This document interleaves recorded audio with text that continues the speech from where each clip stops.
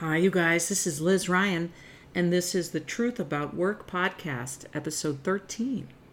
I'm going to answer questions today, questions that folks sent to us at support@humanworkplace.com. Here's the first question. This is from DN. Hi, Liz. What's the best way to follow up after a job interview? Okay, super good question, DN. Best way to follow up after a job interview is you leave, right? If it's a, Skype call, Zoom, you get off the call, or if it's a physical interview, you get home, and you jot down your thoughts and your notes about it, trying to include as many details as possible, because it's important. You need to recapture what exactly took place. Are you even still interested in the job? How do you think it went from their perspective? Is it something you want to do? What did you learn that you wanted to learn? What did you not learn? What were your impressions of the people? You can really go in on this note-taking thing. And if you have the opportunity to check in with a friend of yours, I would even say a cynical, hard-headed, hard-nosed friend of yours, so you get the full, because we get into the mental space, right, where we're like, oh, I hope they liked me, and we don't even think, did I like them? Is this a good job for me to take, right, if you have other options. And so, capturing as much of the detail from the interview is very important. So that's why I recommend you do that first. Write down your notes in a notebook, a journal, or record them on your phone, just speaking into the phone, and debrief with a cynical friend of yours who is likely to catch things you may have missed if there are red flags in the interview process. Okay, that's the first thing. The second thing is, assuming you want the job, then you send a thank you note to the person who interviewed you. You can do this after a phone interview. After a phone interview, probably email to that person. I hope you have their email address. Thanks so much for chatting with me about the marketing coordinator job at Acme Explosives. It was, really helpful to hear about their XYZ. Mention something specific. They talk to so many candidates, they won't be able to bring you back to mind unless you call yourself out, unless you say, hey, remember we talked about this. Something that maybe they didn't talk about with every single candidate, and especially when it's recent, right? That's very important. Your biggest danger as a job seeker is actually just being forgotten. They forgot, who you are and what you know and what you did. It's information overload. So the way we counteract that is you write a thank you note that brings you specifically back to mind, your face, the stories, oh yeah, that person. I mean, it's very common. You could probably figure this out without me saying it, but in HR 1,000 years, people will say, the twin, the person from Motorola, the guy, the climber. They'll go to the more human aspects of a person when they're talking about candidates rather than just their name, and you think, oh, that's terrible, that's inappropriate. Well, that's how we show up, though. That is how we show up to people, as like, oh, the drummer in a jazz band, they'll say about a candidate, because that was something that you said about yourself in the interview that just stuck. It's hard. The data and the certification someone has versus someone else, it's hard stuff to attach to, and they are picturing you like on their team. So we could say, oh my gosh, that's very unprofessional of them to refer to you as a twin because you mentioned that you're a twin. But it is real life. And it's part of, you always get to decide what to say, obviously, on an interview about your personal life. I would never tell you to disclose anything you don't feel like disclosing. But, as they say, the est people from back when I was in high school, they used to say, and but. Right? And/but. All right. So that's how you follow up after an interview. You capture your thoughts, talk to a cynical friend, send a thank you note, and then, log the interview in the place, the Excel spreadsheet, whatever you're using, Google, what is it, Sheets? And wherever it is, you grab it on your phone. If you have a job search app, you just notate, you just get it down there that you had this interview, you rock, you're amazing. If there's anything you would have done differently or a thorny question you want to think through for the next job interview, write it all down, get the learning, and then whoosh, right? Dance around in a circle and let it go. It doesn't matter. You might hear from them, you might not. It's all good. If they deserve you, they will call. That's how it works, right? You got to put another iron in the fire. Sad to say, This process is not reliable. After an interview, you could get ghosted. And if you're going to get ghosted or basically led by the universe to a better place, sorry if that sounds hippie-ish to you. That's my experience of how this stuff works. Hardcore. This is how it works. You accept with equanimity the fact that you were led in a different direction. It's not hard. It's not easy in the moment to say, okay, I guess that wasn't the place. Seemed like the place when I was in the room, but I guess not the place at this point in time. And you allow yourself to be led someplace else. That's where the possibilities are. Hey, I'm from North Jersey. It's not a touchy-feely place. It's not a la-la woo-woo place. This is real. You read energy and you say, okay, I can't always get it spot on in the moment. While I was sitting there, it felt like, wow, this is really the right thing. But I am not going to sit here and pine and sing torch songs for the one who got away. Because that job at that moment in time was not ready for you and your energy. And that's fine.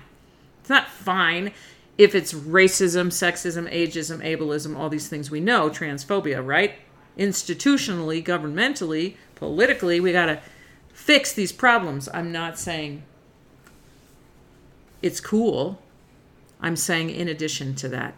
And of course, that's not always the reason we don't get a job that we interview for. But,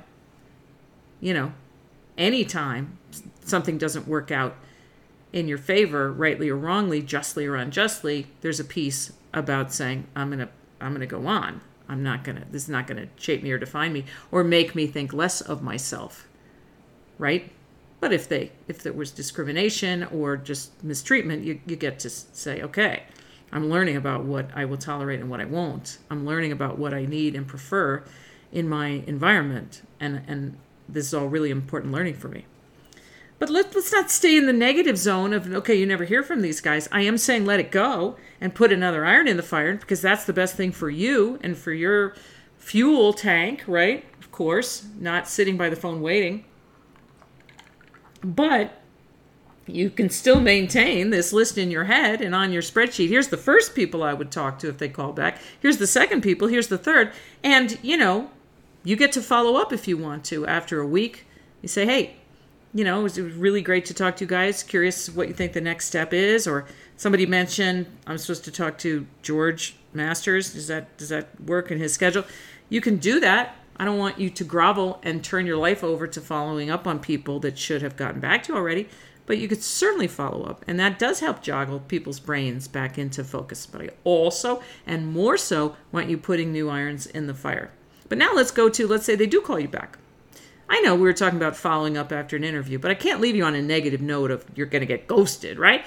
But let's say they do follow up. So now you will have thought about it. Captured in your notes as you sort of grabbed all the information and learning you could get from that interview. But okay, if these guys call me back for a second interview, here's what I want to learn more about. I'm going to do a little more research on the company's website in addition to what I did before the first interview. I'm going to dig a little more deeply. I'm going to look at this hiring manager's LinkedIn profile. I'm going to do that. Understand something about this person and their path and what they value and how they write about themselves. This is deep, good, chunky, meaty stuff that you need because we're all private eyes right now. We're all sleuths.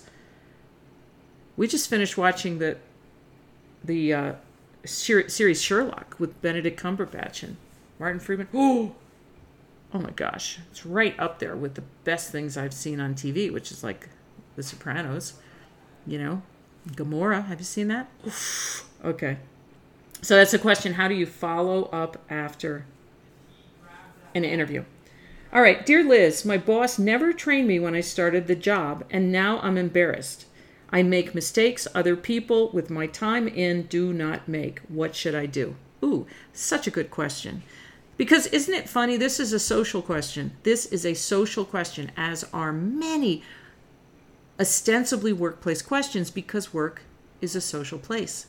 So the question really is, how do I sort of belatedly let my boss know I never really got the training my boss may think I got, and I'm embarrassed because I should have spoken up earlier? No, get all that out of your head. Embarrass nothing. No such thing. You're amazing. You're making do with very limited training. Don't feel embarrassed or, I shouldn't ask this question. Here's how you do this. This is a useful technique, you guys, for so many situations, not just at work, but at home, in your life, in other aspects of your life or other parts of your life, okay? Getting altitude. What does it mean? Get up above the facts on the ground and your feelings. I'm embarrassed. I waited too long. I should know this stuff. My boss thinks I'm dumb, or I'm a slacker. I'm not paying attention. I literally don't know how all these pieces fit together. So what you do when you get altitude is you get out of that icky spot on the ground with an obstacle in front of you, potential embarrassment, potential irritation on your boss's part. No.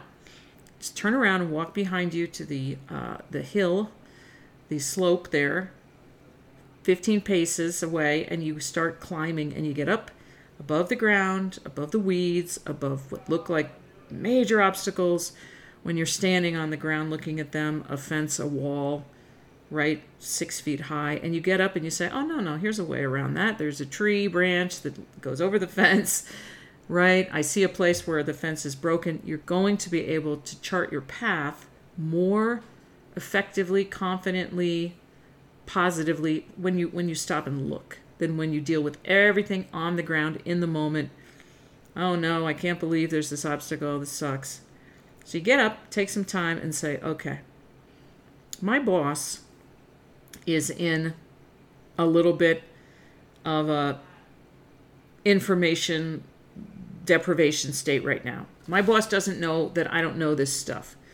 And you could say, oh, I've been party to this and I'm guilty because I should have told them every step of the way. I don't know this, I don't know that. But how would I be expected to know what I'm supposed to know?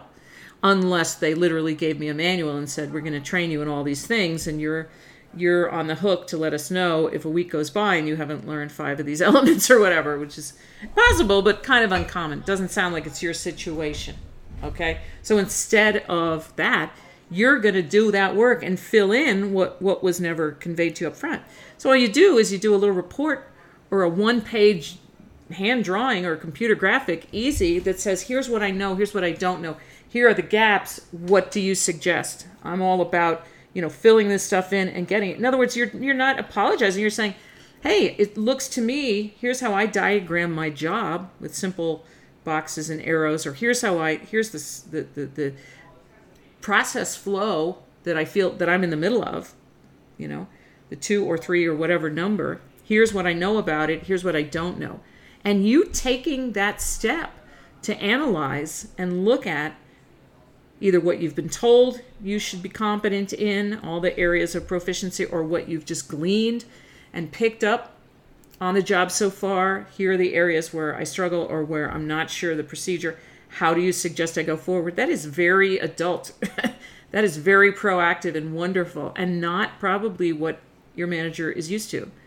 So it's not like you're bad because you never mentioned this stuff before. It's that now it has reached your consciousness that it's not only not good for your company and the business and your customers, whoever, for you to have these gaps, but it's irritating for you and it's not optimal for anybody. So it's just a thing, like if you noticed a leaky pipe or whatever. It's like, how do we do this? How do you recommend I go forward? And if you have ideas, I could, ask these questions of, my chief experienced coworker, if that's comfortable. I didn't want to do that on my own. Ask them. Because this is what managers, especially good managers, really, really need and appreciate, is people being proactive and saying, here's my thought, I'm not sure what you think about it. That's the ideal state. Don't be embarrassed. The company kind of fell down. They didn't teach you all this stuff, but things were going crazy probably when you started. It's all fine. And this is a new muscle that you're growing and that we all need to grow. Of just getting altitude and saying, okay, what's the real problem? Not with the emotion, and I don't hope you're not mad at me. None of that. Oh no. It's just, how do we, get this going? That's the whole thing. So hats off to you.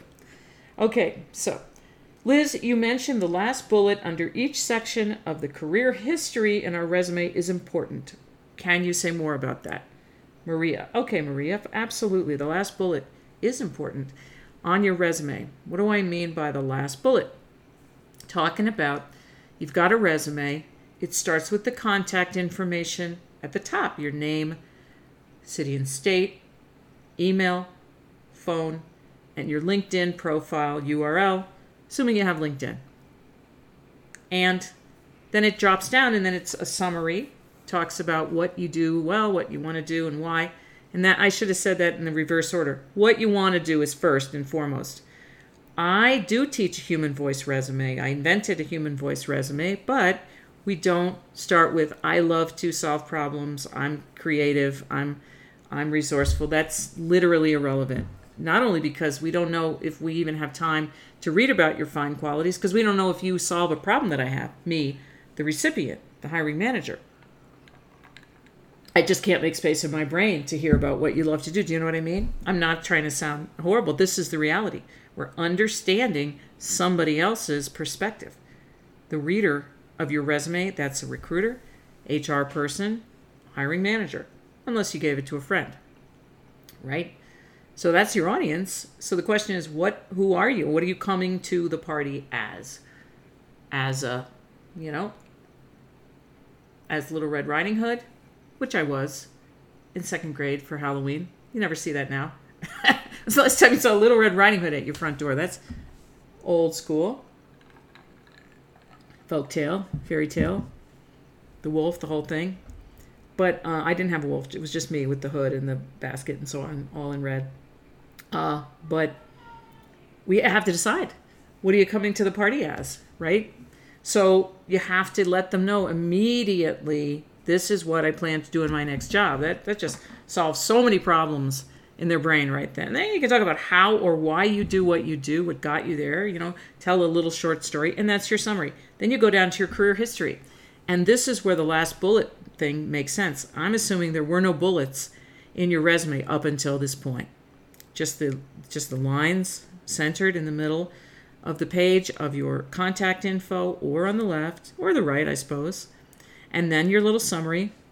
And now it's career history, starting with your most recent or current job or gig.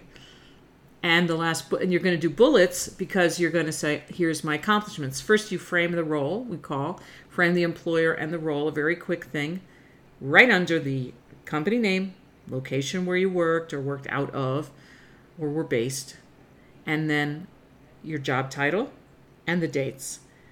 Date you started, date you left. Now you frame the organization. Acme Explosives is a family-owned maker of stick dynamite products for the coyote market.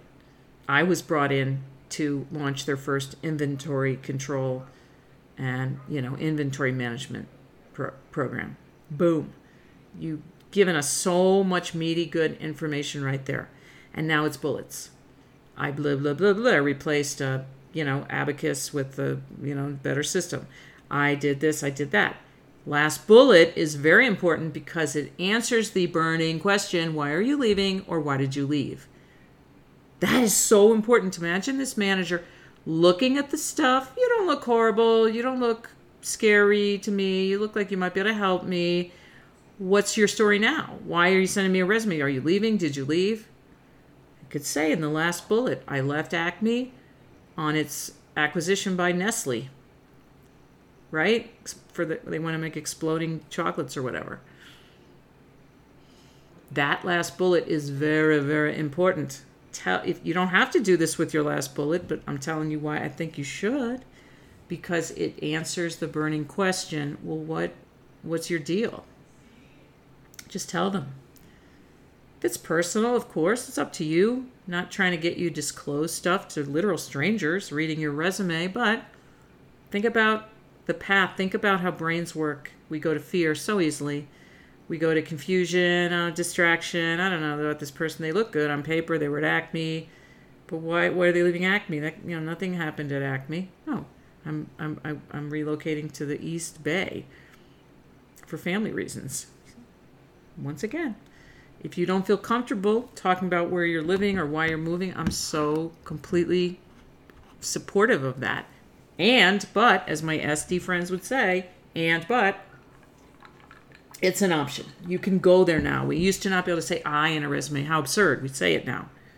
You can use complete sentences. I hope you do in your resume. But you still use bullets. You could. All right. Any questions? Hi, Liz. Can I negotiate tuition reimbursement as I'm talking about an offer with a company right now. Okay, you absolutely can. Now, here's the thing about tuition reimbursement. It's gone through phases, right? It used to be policies. If you have this many years in and you're at this level and you have this kind of performance rating, real dumb, but you understand. It has to be like that, right? In that mindset. Will cover your tuition 80%, 60%. A lot of people working today have never heard about tuition reimbursement as a benefit because it did disappear, from the landscape in a large way, like 10, 15 years ago. So it's not a common thing. Like, we also pay tuition. Some companies do, and God bless, it's a beautiful thing. I'm all about lifelong learning, and I hope you are. There's no age limit. You could go to community college, four-year college, specialized program. Could be a certification, not necessarily through a college, but through a professional association. I love all that stuff. And you can definitely negotiate that. Now, if you're going to read the energy, like we were talking about, you're going to see, is this appropriate right now? Do they need me? What's the dynamic? Are they going to laugh in my face and say, no, we're not doing that? What school would you go to? What program would you follow? It's not a generic thing. Tuition reimbursement, is it related to their business? These are all the questions, but you can put a pitch together. If they say, look, we really like you. We wish we could pay you more. We're going to pay you this. I know you wanted that. And you say, it's possible that we could bridge that gap, if you're game, by doing a tuition reimbursement thing. In my offer letter, it says, you'll pay 80% of my tuition at this college right down the road, or this online program I'm doing, and I'm going to get this certification, and I'm going to stay in the company a year after I finish as part of this agreement, or pay back, some of the tuition, whatever. See what they have. They probably have something on the hard drive. And then it's just a question, do they feel like you're worth them making that investment? But I'll tell you some reasons why they should, if they want to get you on board. Number one, tuition reimbursement is like a soft benefit. They only reimburse you. It's not, it doesn't go into your paycheck as far as calculating into future performance reviews and pay increases, right? So that's one reason that I would say they should really think about it. And it doesn't upset the salary schedule internally of the employees and what they all get paid. I mean, it could set a precedent, and they may say that, we don't do that for everybody, so it'd be weird. We can't do it. And then maybe you negotiate a sign-on bonus and you pay for your own tuition. I understand. There's a lot of reticence to do stuff and step out of the lines, but you do have a lot of value. You are amazing at your job. And, I want to see you start a negotiation when you accept a job offer. Like we said in the last episode, it's actually affects the way that you walk into the organization. If you're well informed and mature about it, I know you will be. So that's not even a question. See if we got any more questions. Oh, HR and conflict. Okay, dear Liz, I'm in HR, and unfortunately our department often finds itself in conflict with other departments. This doesn't seem good for the culture. What should I do? No, yeah. It's not. I had an aha walking out of a contentious meeting, real bad. The ones. Oosh. And you're leaving there, and it's funny because adrenaline flowing, coursing through my veins, racing through my veins. That's fear. And we didn't have a vocabulary back then. A lot of people don't have that vocabulary now. And will say there's no fear in my job. And then you're like, okay, what was that whole thing when your face was so red at that meeting at 11 o'clock? Oh, no, I was just angry. But it ties back to fear, aggression, hostility. Why? Law of the jungle. I mean, we react. We're animals, okay? So I would leave a meeting angry. This person is so bad. They're so dumb and they're so hateful. And what is going on? Well, weird thing is HR, you can't. It's not. You have to resolve it. Because if your job is about organizational health and being able to talk about stuff, you don't have to be best friends with anyone, but you can't have steaming, simmering, stewing, festering. You couldn't do your job. HR has a reputation of being political. So you can't have tension with other departments. You have to wait a respectful amount of time, whatever, get calm in your body and say, hey, I'm really sorry that we got to that point. Even if it means you would take responsibility for the discord. And I know it's hard. But you have to do it because otherwise it's like there's such a thing as being enemies with HR. is as a whole department is enemies with HR. What? How would that? Somebody needs to talk to you. They don't. You can't play politics when you're an HR person. Although the reputation is that we do, you can't. And you have to calm it down. And you have to say, look, we have way different ways of looking at this. And I respect you and what you do. And the question comes up, what if you don't respect them? And that's a hard one too. Are you going to go to bat for that they are a terrible influence on the company? Yeah, if they are, if all of their employees are quitting and they're abusive and manager and all that, then that's a different issue. But that obviously doesn't start with yelling at them or having discord with them. You say, I'm concerned because we have these issues. This has come up. The two of us might have to go to our boss together or whatever higher boss and talk about it because this is my job. I want to help you and I want to have good energy all around the whole company and between me certainly and every other manager. But this is a real thing where employees are aggrieved and it's legit and it's our employer brand and it's just who we are and our culture. That's, my number one job actually. So we had to talk about that. But barring that kind of thing, if it's truly just a personality clash, which is common, or turf battles, common, or you resonate very differently, common. All of that stuff, so common.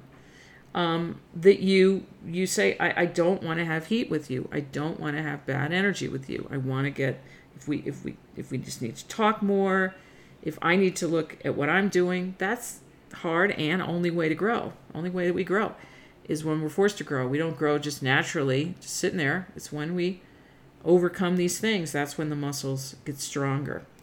So yeah, HR cannot have conflict with other departments. After the interview, we already said it. Thoughts on discussing salary with coworkers? Yeah, when you're working from home. Oh yeah, okay, I remember this. We're at home now. I can talk to anybody about anything. It was so different back in the office because you'd have to sneak off to have private conversations if you're surreptitiously job seeking or you don't like somebody or you want to talk about something because we do that, right? It's not even necessarily bad as long as we kind of expunge it, we vent, and then we go on. We know we always have ups and downs, and so does everybody else. But now you're at home, you can talk to anybody. And so what about salary? It's not legal in the United States to prevent people or try to stop people from talking about their salary, but it does still happen in soft ways. People will say, I don't think it's appropriate. It only starts tension and comparison. There's an argument to be made that all of our salary ranges should just be out there, published by the company. That would be so helpful for recruiting, for employees to feel comfortable. I know that if I have this job, I'm between this and that. Now, we could still feel like we're not paid enough relative to someone else, but you could understand how that becomes extremely sensitive. And every company is responsible for making sure they don't have racial, ethnic, age-related disparity, all these things. They have to do that. But inside of that, in a relatively narrow salary band, I feel like if you publish the salary band with the job title and maybe, whatever other factors go into it, location, whatever, then that's a really good step. It's really transparent and healthy, and I think just opens up conversations. But whether you do that or not, you can't tell employees they can't talk about salary. So if you're at home and your friend asks you what you're earning and you're comfortable, you can tell them what you're earning. You have to know if they feel like they're not getting as much as they deserve relative to you and they use you as a point of comparison, like a house comparables. And when you're thinking about putting your house on the market, they could go back to your manager and say, well, why is she getting paid this or he? And then your manager could come to you and say, why'd you tell them about their salary? But then you could say they asked. Social. You know how I keep saying work is a social place? It is. We have to acknowledge that because that is fundamental. A lot of the ways that we get tripped up and we get stuck at work is navigating the social versus the business, the commerce thing. So it's a diabolical invention, really, our way of working, which is so very deeply social, but also there's this underlying business relationship, which frankly is very skewed in favor of the employer. And that's not good either. That's not good for our society. That's not good for us as people or the planet. But that's why we have this conversation, human workplace. Okay, so anyway, couple things, news items for you guys. We have a lot of downloads, free downloads on our site, humanworkplace.com. Click on the boxes, I want to be a consultant or I want to be a job change jobs, or I want to become a thought leader, whatever, be a stronger HR person. And there's a free download there. That's what those are, little like treasure boxes to click on with free downloads behind them. And we're doing an HR boot camp later this summer. Woo! Been wanting to. HR boot camp. And it's going to be a lot of fun if you're an HR person, wants to know more about how to recruit, powerfully, effectively, standoutedly, ethically, nimbly. It's, very different way to recruit and how to build a fantastic culture, communication, especially now that folks are at home, how to have more power in yourself and sell your ideas more effectively. Just a lot of really good new millennium stuff for HR folks. So we'll be talking about that a lot. If you have a question, send it please to support@humanworkplace.com. Be well, take care of yourself and everybody else.